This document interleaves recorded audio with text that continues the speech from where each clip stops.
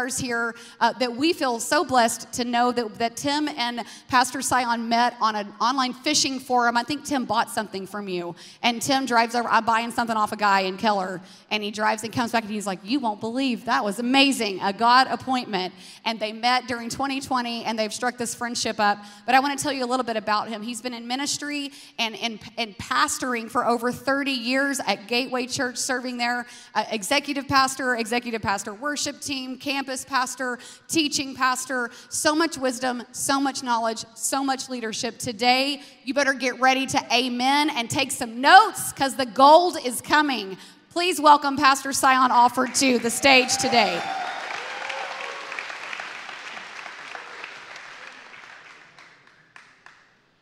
It's good to be here. Good to be here. Thank you, Pastor Carey. I love your pastors. You have some great pastors. Now, if the devil can't take him from you, he'll make you take it for granted. And you have some great pastors. It's great.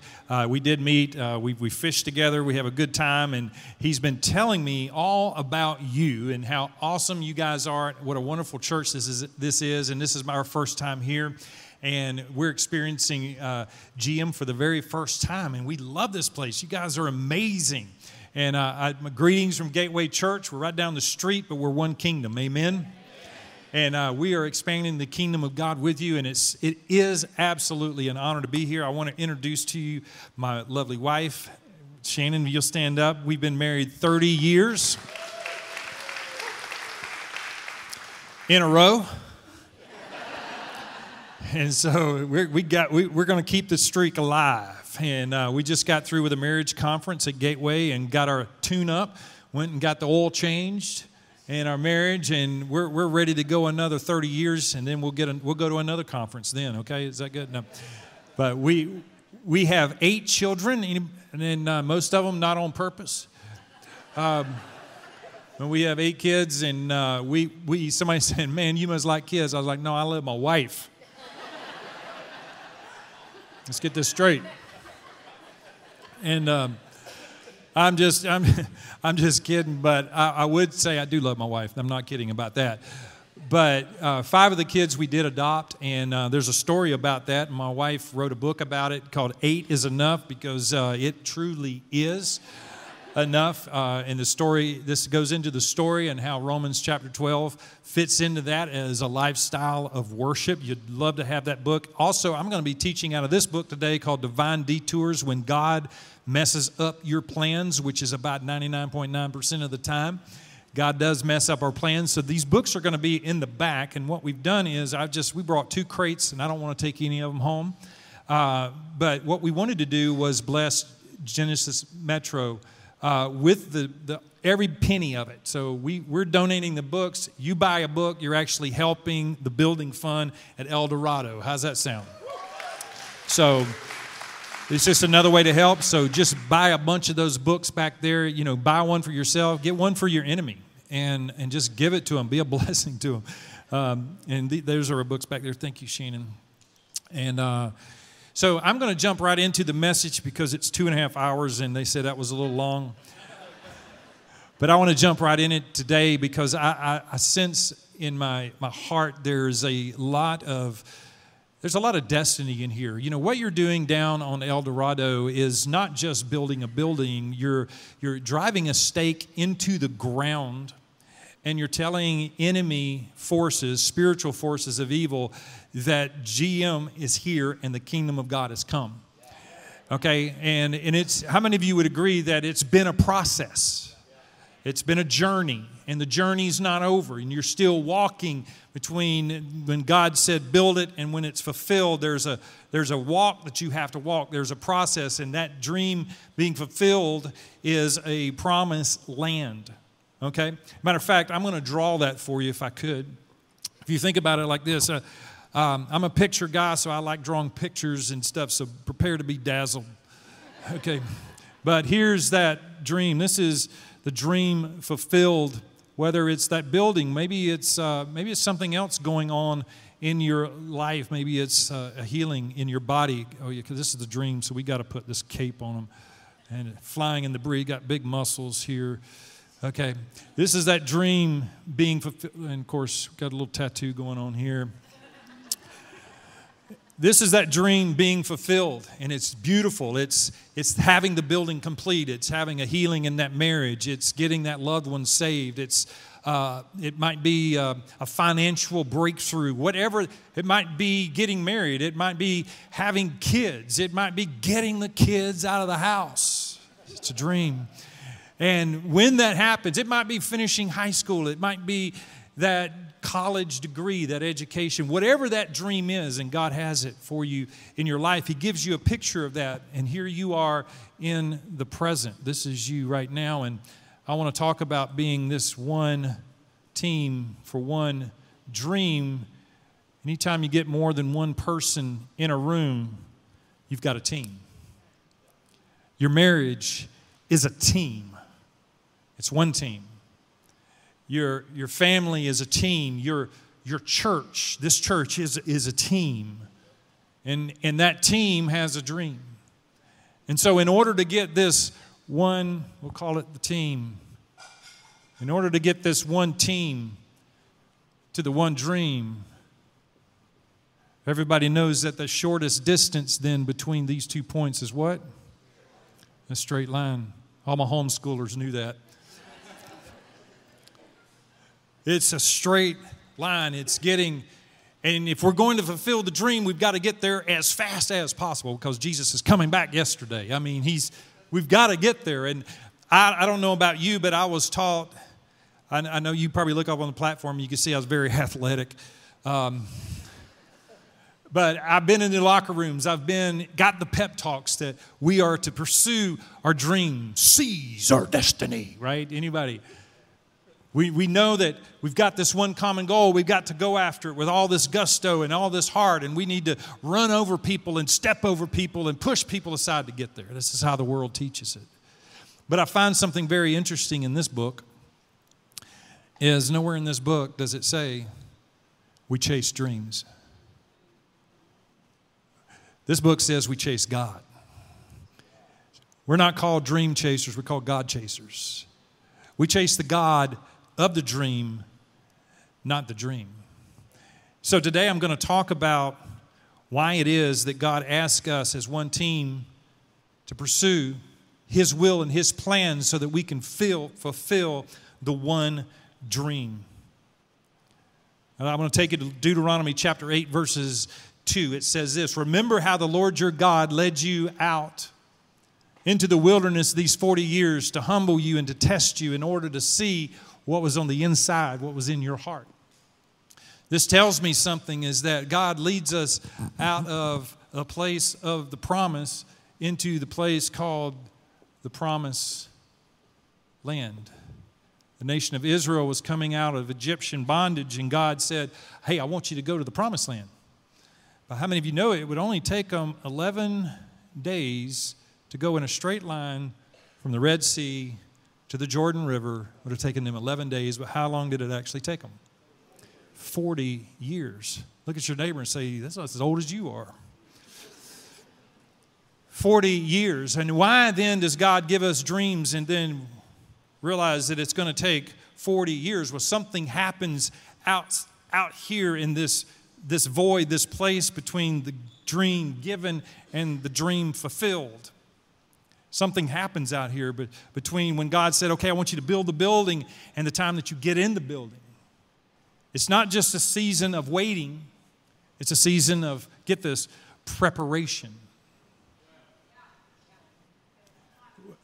It's not just a season of just coasting along and sooner or later it's going to happen. No, if you really want to seize it, if you really want it to have its fulfillment and its purpose in your life, you've got to embrace this season right here. This distance, something happens between here and there. And today we're going to talk about what God does in that season, because we're all going through it, whether it's in our marriage, our finances, our family. It doesn't matter. We're all going through these things. Okay, so the first thing I want you to realize is, number one, is that the dream, is not God's will. And if I'd have learned this a long time ago when God first gave me one big dream, I would have saved myself a whole lot of time and pain and money. It would have been so much better. Instead, I pursued the dream. But the dream is not actually the will of God. Let me say it another way. God's promises, all of God's promises, are not God's will.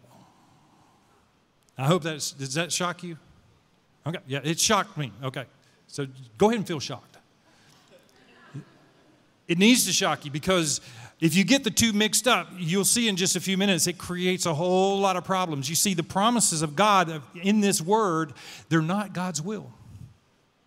And then you ask this question, say, then what in the world is then the will of God? Can I draw the will of God for you? Okay. I drew it first service. Just get the tape. Okay. Now I'll draw it for you. Okay. This is what the will of God looks like.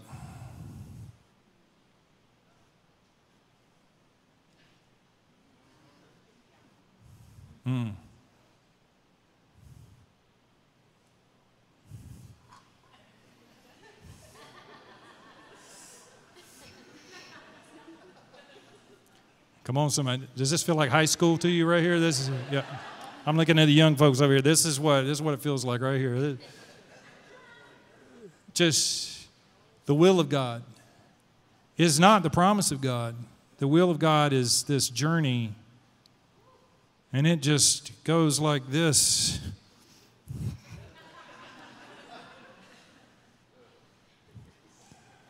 This is the backside of the desert right here. Anybody been back on one of these? This is what the will of God looks like. And sometimes the will of God is, boy, I tell you,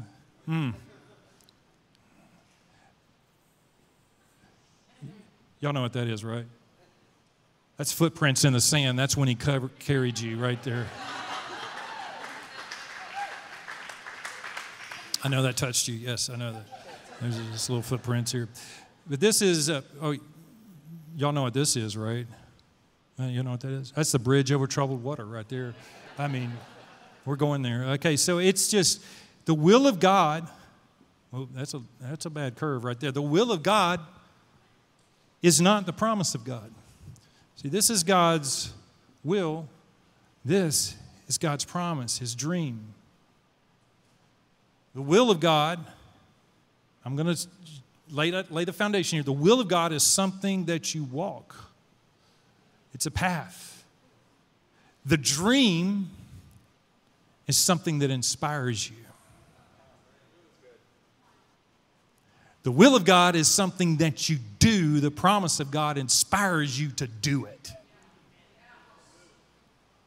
You can't do a promise. Abraham, right over here, Abraham tried to do a promise. That's taking the shortcut, and he birthed an Ishmael.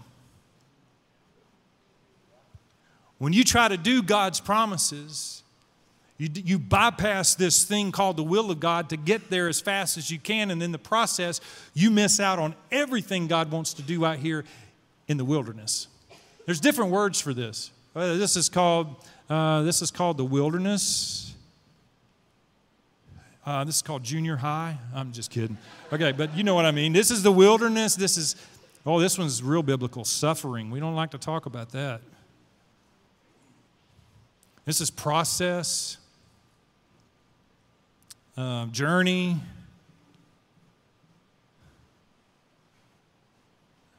That's journey, trust me. This is a desert. That's what this is. Oh, this will preach right here. This is called worship. You've heard it talk that worship is a lifestyle, right? What kind of lifestyle? A lifestyle of obedience birthed out of a love that we have for God. Worship is a lifestyle of obedience. What kind of lifestyle? It's a lifestyle that walks where God says go. Steps when God says steps. Stops when God says stops. Goes left when God says goes left. Go right when God says right. That's what worship is all about. Worship's not an event. Worship's a lifestyle. Worship is the wilderness. Worship was born in the wilderness. This is where altars are created, all through here. Altars are made. Sacrifices are made. Worship is born out here so that when you get here, He'll still be your God. So, the will of God is something that you do. The dream is something that actually inspires you to do the will of God. You see, this is how God operates. He always gives us the dream first. Yeah, because if He'd have told us the will before He told us the dream, come on, somebody. Who would sign up for that? I learned this. My dad. I grew up out in the country. Okay, and anybody know where LA is? Lower Alabama. Y'all know where that's? And I had a lot of friends from UCLA. You know where that is? It's the upper corner of Lower Alabama. Okay, but where I grew up, we had to drive towards town to go hunting.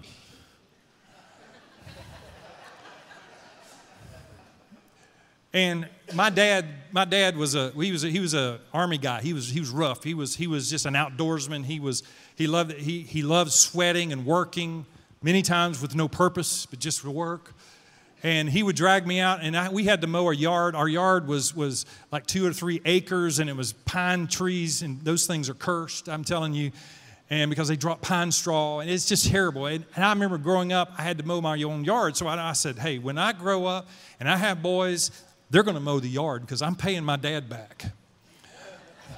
But I know that it's going to build character in my boys. I want them to learn how to sweat. So when they were younger, we moved into, obviously, the Dallas-Fort Worth Metroplex here, and we didn't have acreage. We had a small yard, and everybody has the crew that comes out on Fridays, and they get out and they jump out of the truck, and, and they jump back in, they're gone, and it just looks immaculate.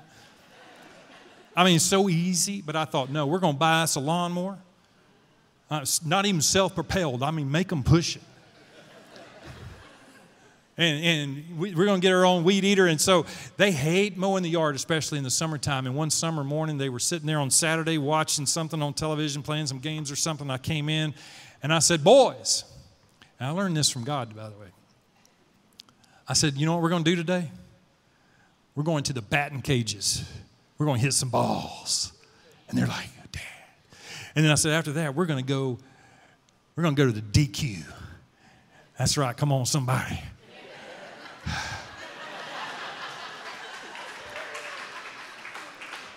Yes. And I mean, they jump up on the couch. Dad is great. Yeah. And then I said those words we've all heard before, but first. But first, we got to mow the yard. And of course, they're calculating cost analysis here. Is this going to be worth it? But they're out there mowing the yard, and their skin's leaking. And they're sweating. They're not thinking about how hot it is. They're not thinking about the dust. They're not thinking about all that. What are they thinking about? That's right. They're thinking about hitting the balls and little ice cream. That's how God works. He tells us the dream, and then He shows us His will. Abraham, you're going to be the father of many nations. But first, Joseph, poster child. Joseph, everybody's going to bow down. You're going to be a great ruler and a great leader. But first, Joshua, Moses, you're going to be a great deliverer. But first, spend 40 years on the backside of a desert. Go over to the New Testament. It's all in the New Testament too. Paul, you're going to be the great apostle Paul. But first, 7 years building tents on the backside of a desert. Oh, I got one for you. How about this one? Jesus, the Lamb slain before the creation of the world, has come to set us free. But first, you're going to spend 30 years in obscurity, 30 years on the backside of a desert where no one knows your name. You're going to be in process for 30 years to prepare you for a 3-year ministry. Let that sink in, and we wonder where God is after 3 weeks. Can I tell you where you're at right now if you're miserable? You're in the will of God. I found myself on this journey. There's a big picture here. I was in 1988. God spoke to me and said, you're going to be a worship pastor, and you're going to write songs, and you're going to play the piano, and you're going to do all these amazing things. But He didn't tell me His will. I had to walk in it. There was a but first. The but first was you're going to have to go to school. You're going to have to go to, and not music school, pharmacy school. I want to be a drug dealer. Legal drug dealer. And so here I am at Shands Hospital at the University of Florida, sitting there in a parking lot listening to worship music, crying my eyes out, going, God, where are you? This doesn't look like my dream, because many times the dream is going in the opposite, the will is going in the opposite direction as the dream. And God said, no, I want you to, the will of God is something that you do. The promise of God is something that inspires you to do it. So if you're in this room today and you've got a dream in your heart, maybe you've got a promise that God gave you 20 years ago or 20 minutes ago, it doesn't matter. You're walking in a process to get there. As a matter of fact, I'll say it this way. By the way, they didn't get this first service. But listen, this is good. The bigger the dream, the greater the process.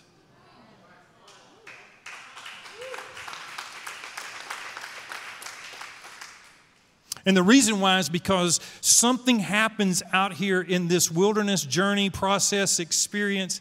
Something happens out here that prepares us for this. And if we bypass this and get on the fast track to get there, we're not going to have the character to hold us when we do get there. This will actually destroy you. Some of you wonder why your bank account looks like it looks, and you wonder, why is that person blessed and that person blessed? I don't have enough money to even hardly pay my, well, maybe God can't trust you with that money yet. Maybe He realizes that if you got the dream, it would destroy you. I know, that was good preaching right there.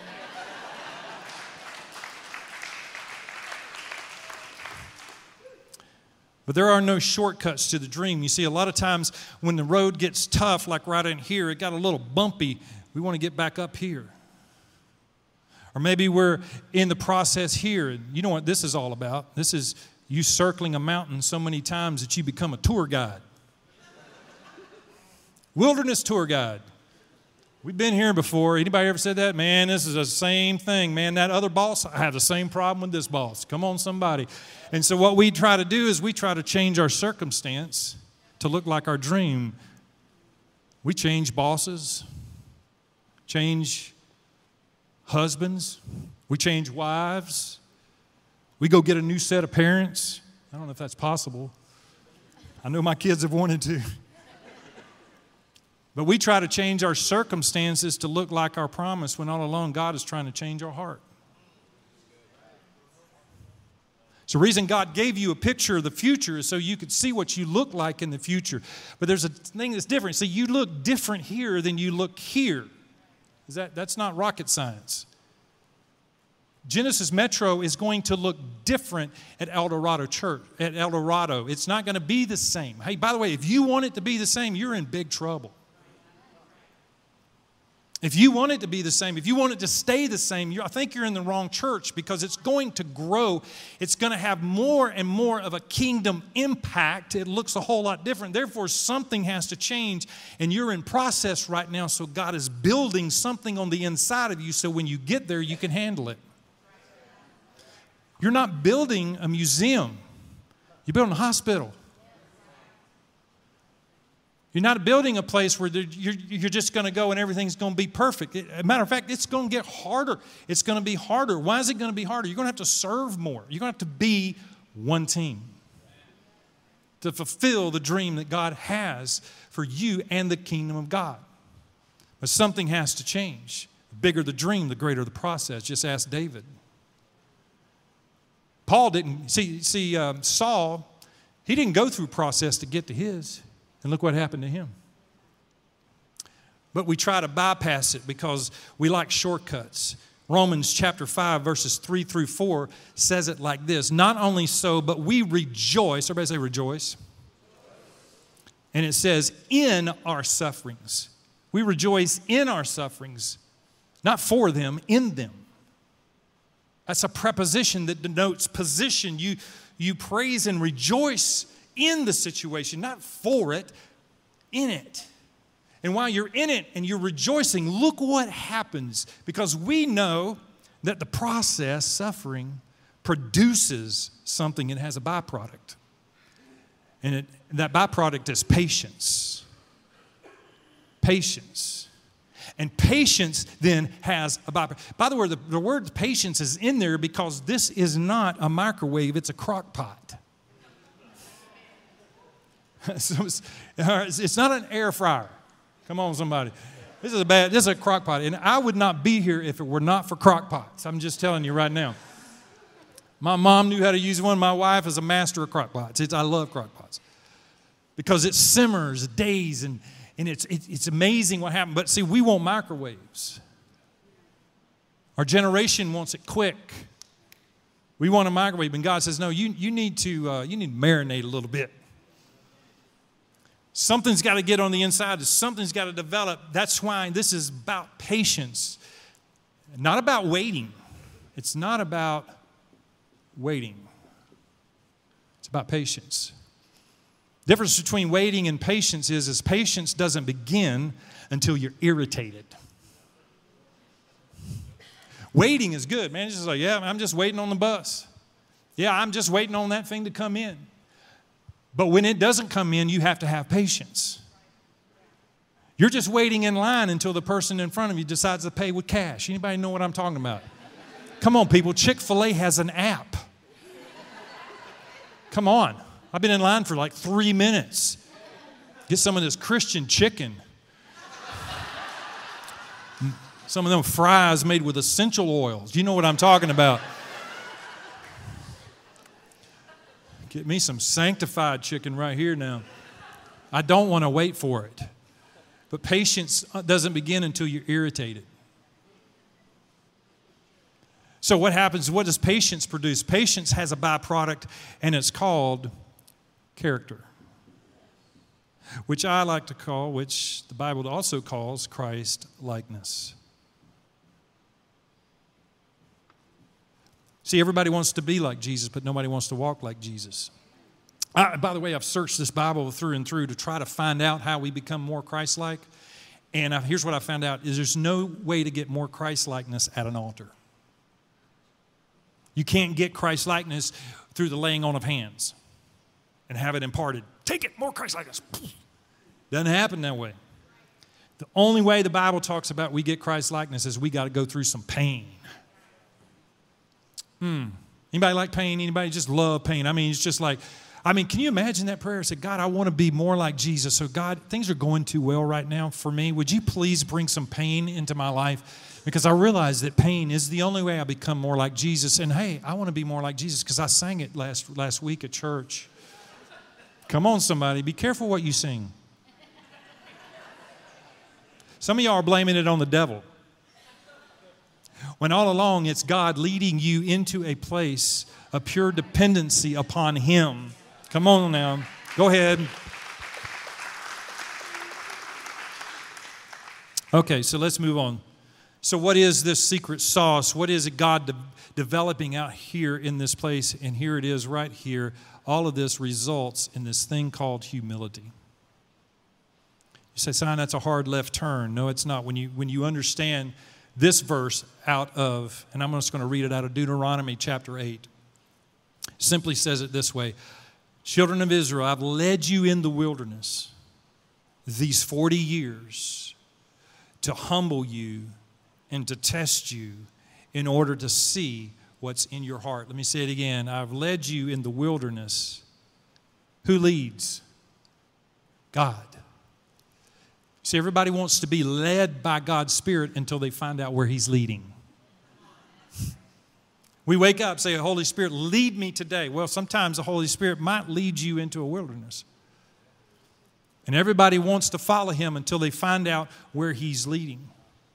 So God brings us into these desert places, these wildernesses, these journeys. When you decided, okay, we're going to build that building. What you didn't realize you were signing up for is the Holy Spirit was then leading you on a journey that was going to create this on the inside of you so that when you get here, you can handle it. And the secret sauce, the key ingredient there is this word called humility. Everybody say humility. Humility, though, an interesting thing about humility is I've never heard a message. I've been in church 35, 40 years of my life. I've never heard a message strictly on humility. I've heard it mentioned, but I've never heard a sermon series. I've never heard a message, this is humility. As a matter of fact, humility has always just kind of been thrown in there with all the other virtues. Goodness and all that stuff, just kind of thrown in there. It's, you got to be humble. It's thinking less of yourself and more of others. And yet humility seems to have gotten lost. And something on the inside of me, as I was reading the Word of God in Philippians 2, when I read about the humility of Christ, I realized there was something more to humility. Because here's the thing I found, was that humility is not mentioned, don't miss this, humility is not mentioned in the fruits of the Spirit. Love, joy, peace, patience, kindness, goodness, gentleness, faithfulness, self-control. It's not even mentioned in there. And here's what I came to realize is that humility is not a fruit of the Spirit. It is the root of the Spirit. Humility is not mentioned in the fruits of the Spirit because it's not a fruit. Humility does not come and bear itself on your tree. Humility is actually the root or the soil that all virtues grow in. I didn't make this up. I actually read this. It's from Jonathan Edwards from the 1700s. He wrote, humility is the great and most essential thing in true religion. The whole frame of the gospel. Not just parts of it, the whole frame of the gospel and everything appertaining to the new covenant and all of God's dispensations towards us, fallen man, are calculated to bring to pass this thing called humility in the hearts of men, and they that are destitute have no true religion.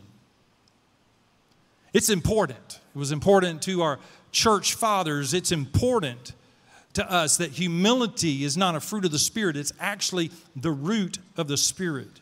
Humility is the soil that all virtues of Christ get their likeness. And let me say it another way. You can't love without humility.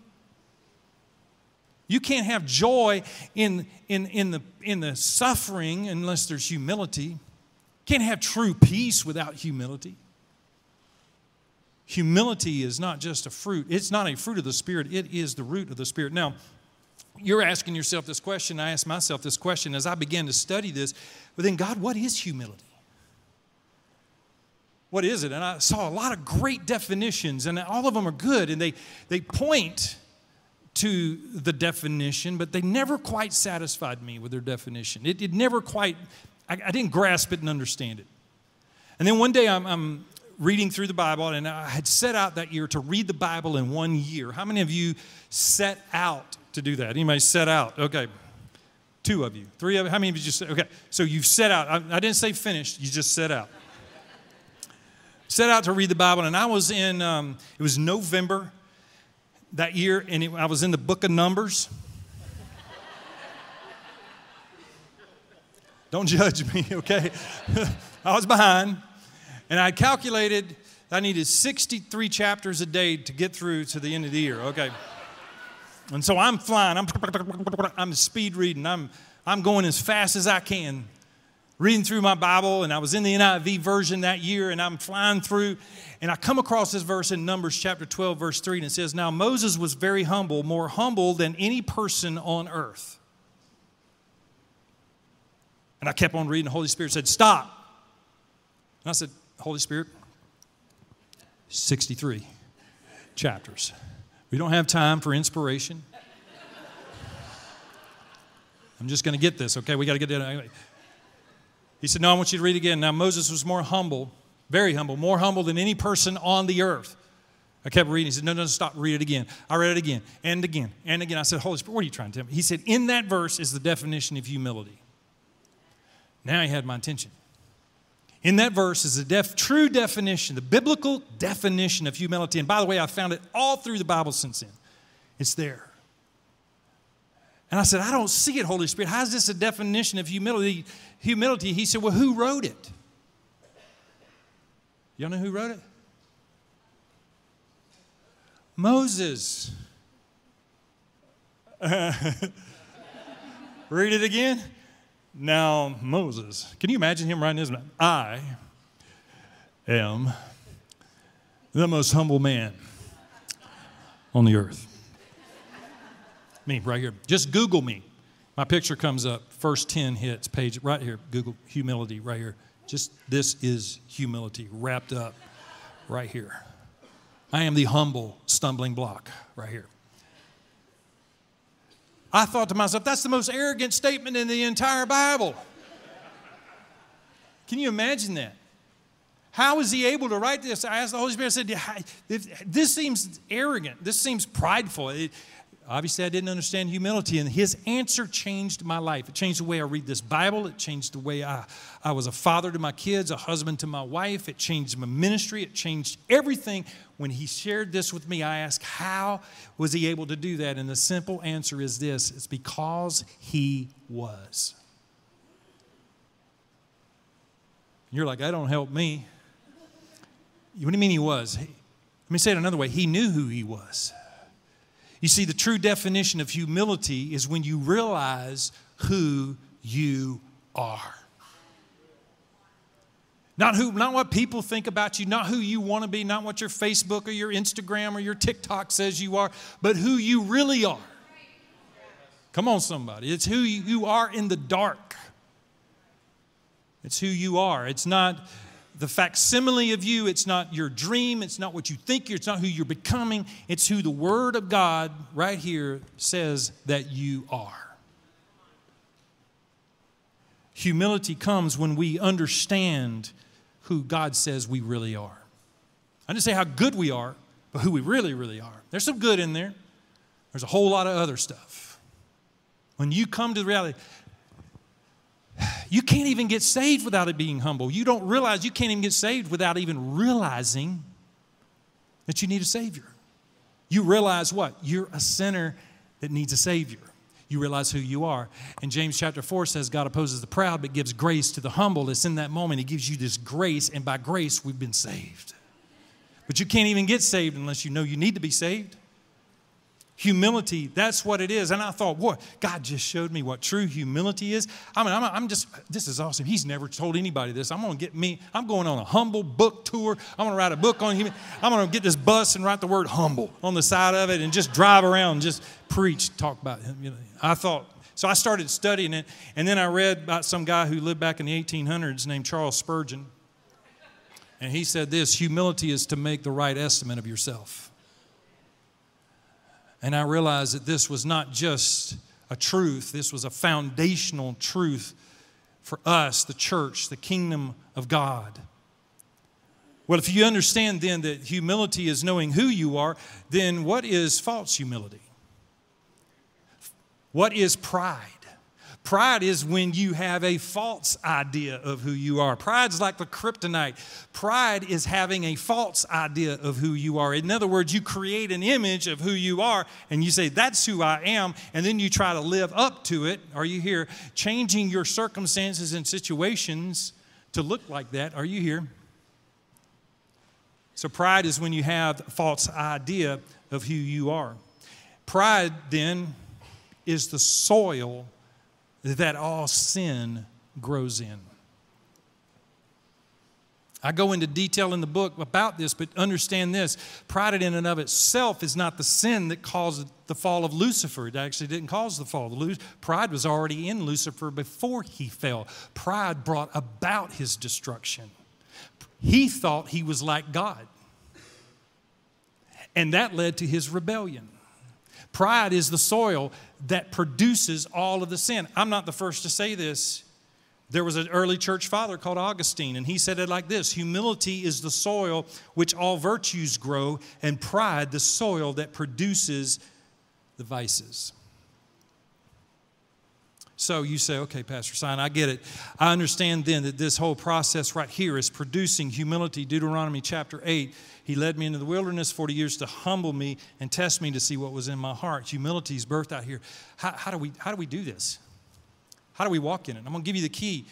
It's very, very simple. And Jesus actually gave you the key in Matthew chapter 11, verse 29. He said this: take my yoke on you.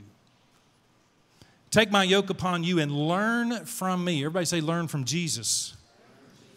For I am gentle and humble in heart, and you will find rest for your souls. We just got to learn from Jesus. The second person in the entire Bible who claimed their own humility was Jesus. Let me read a verse of Scripture for you. It was the one that really started my whole study on humility. It was Philippians chapter 2. I love Philippians. I flip over Philippians. I just love this book. Okay. It says this in chapter 2, verse 5, it says, must have the same attitude that Christ Jesus had. Though he was God, he did not think of equality with God as something to cling to. Instead, he gave up his divine privileges and took the humble position of a slave and was born as a human being. And then when he appeared in human form, watch this, he humbled himself in obedience to God and died a criminal's death on a cross. Can I make a statement here? I've always taught that love is what brought Jesus down. Love didn't bring Jesus down. Humility did. It just said it right there. Humility. He understood who he really was. And yet we look at Jesus and we think that when Jesus was born as a baby and when they put him down in the cradle in the manger that he had this, he was just a little baby body, but he had a Christ brain in him. Anybody ever think about this? And he was like this Messiah, Jesus, King of the universe stuck in a baby body. But think about this. He became human. He humbled himself, became human.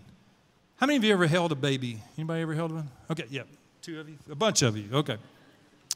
I've held our children, our babies, and I know you don't have thoughts like this, but I did. I just looked at them and I thought, man, they're stupid.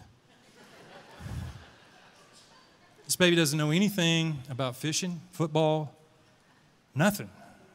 I hand back to mom. It's like, well, hey, when they understand these things and they can throw the ball, let's talk. Okay, no, it's not like that. But how many of you know when a baby's born, their brain is wiped clear? Jesus was born the same way. He had the same brain you and I have. He didn't have this download. He didn't have the entire Pentateuch all right up in his brain. And he was just kind of stuck in his little baby body, she'd lay him outside and, he'd float on the water. Jesus had to grow up, spend 30 years preparing for a 3-year ministry. What was Jesus doing? Getting to know who he was. Right here, and we're closing with this, and this is a process. Jesus right here, Jordan River, 30 years of age. His cousin John the Baptist is baptizing. Jesus goes out. He goes under the water. He comes back up. He's baptized. And then a Holy Spirit descends like a dove upon him. And there are words from heaven that say what? This is my son, in whom I am well pleased. Think about this. God had been silent for 30 years, and the first words that we have of the Lord speaking over his son were words of, get this, words of affirmation, not proclamation. They weren't orders or edicts or commands. They were affirmation. The most important thing that you can have in the dream is you got to know who you are. You're a child of God.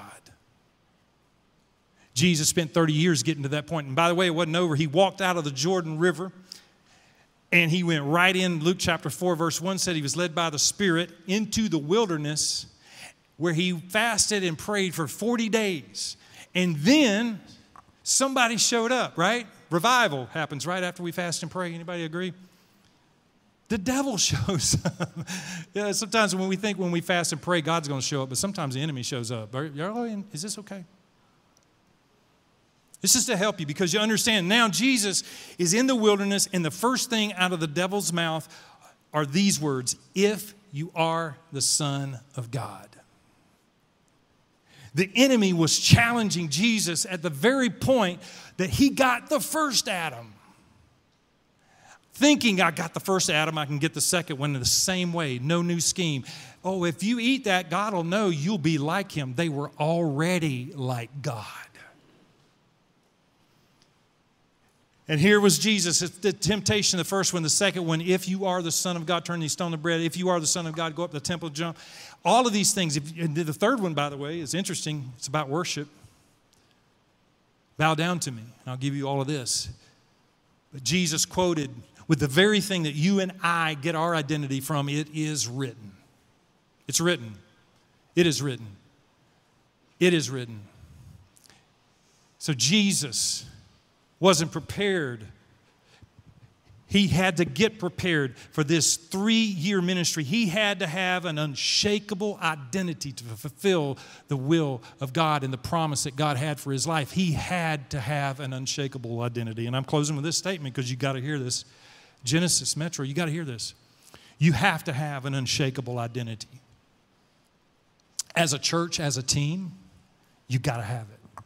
As a marriage, you have to have an unshakable identity. What God is doing in your marriages right now is he's getting to know. Your wife, husbands, is the best mirror that God has reflecting your true identity. Anybody know what I'm talking about? Wives, the husbands are the same way. That's why God put us together. The flesh shall become one. Because God wants you to realize who you really are. Last thing I'll end with was Jesus stood before Caiaphas, the priest, the high priest, being questioned, never answering, until Caiaphas looked at him and said, I adjure you, are you Christ, the Son of the living God? And Jesus said, you've said it. And Caiaphas tore his robes, and from that point on, Jesus went to Golgotha. From that moment, Jesus did not die because he healed on the Sabbath. He didn't die because he turned water to wine. Didn't die because he walked on the water. He wasn't crucified because he healed the lame. Jesus died for his identity. He humbled himself. He knew exactly who he was. So today, I'll just every head bowed, every eye closed. Lord, Holy Spirit, what are you saying and speaking to us today? Where are we on our journey? Lord, we ask, what are you saying to us? I know, Lord, you have us on a pathway to fulfill many dreams in our lives and in our hearts. And we want to fulfill those dreams, and we want to walk in the will of God and not to pursue the dream. Today, God, I pray that you would reveal to every person sitting here the same way you did it to your son Jesus, through this word, through their intimate relationship with you, prayer, and through their worship and adoration of you in their worship. Reveal yourself to them. I pray also a blessing upon this church and this family and the dream that you have for them. I pray that, Lord, you prepare this team, this family, to take dominion and to fulfill everything that you've called them to fulfill in this place. In the name of Jesus, amen.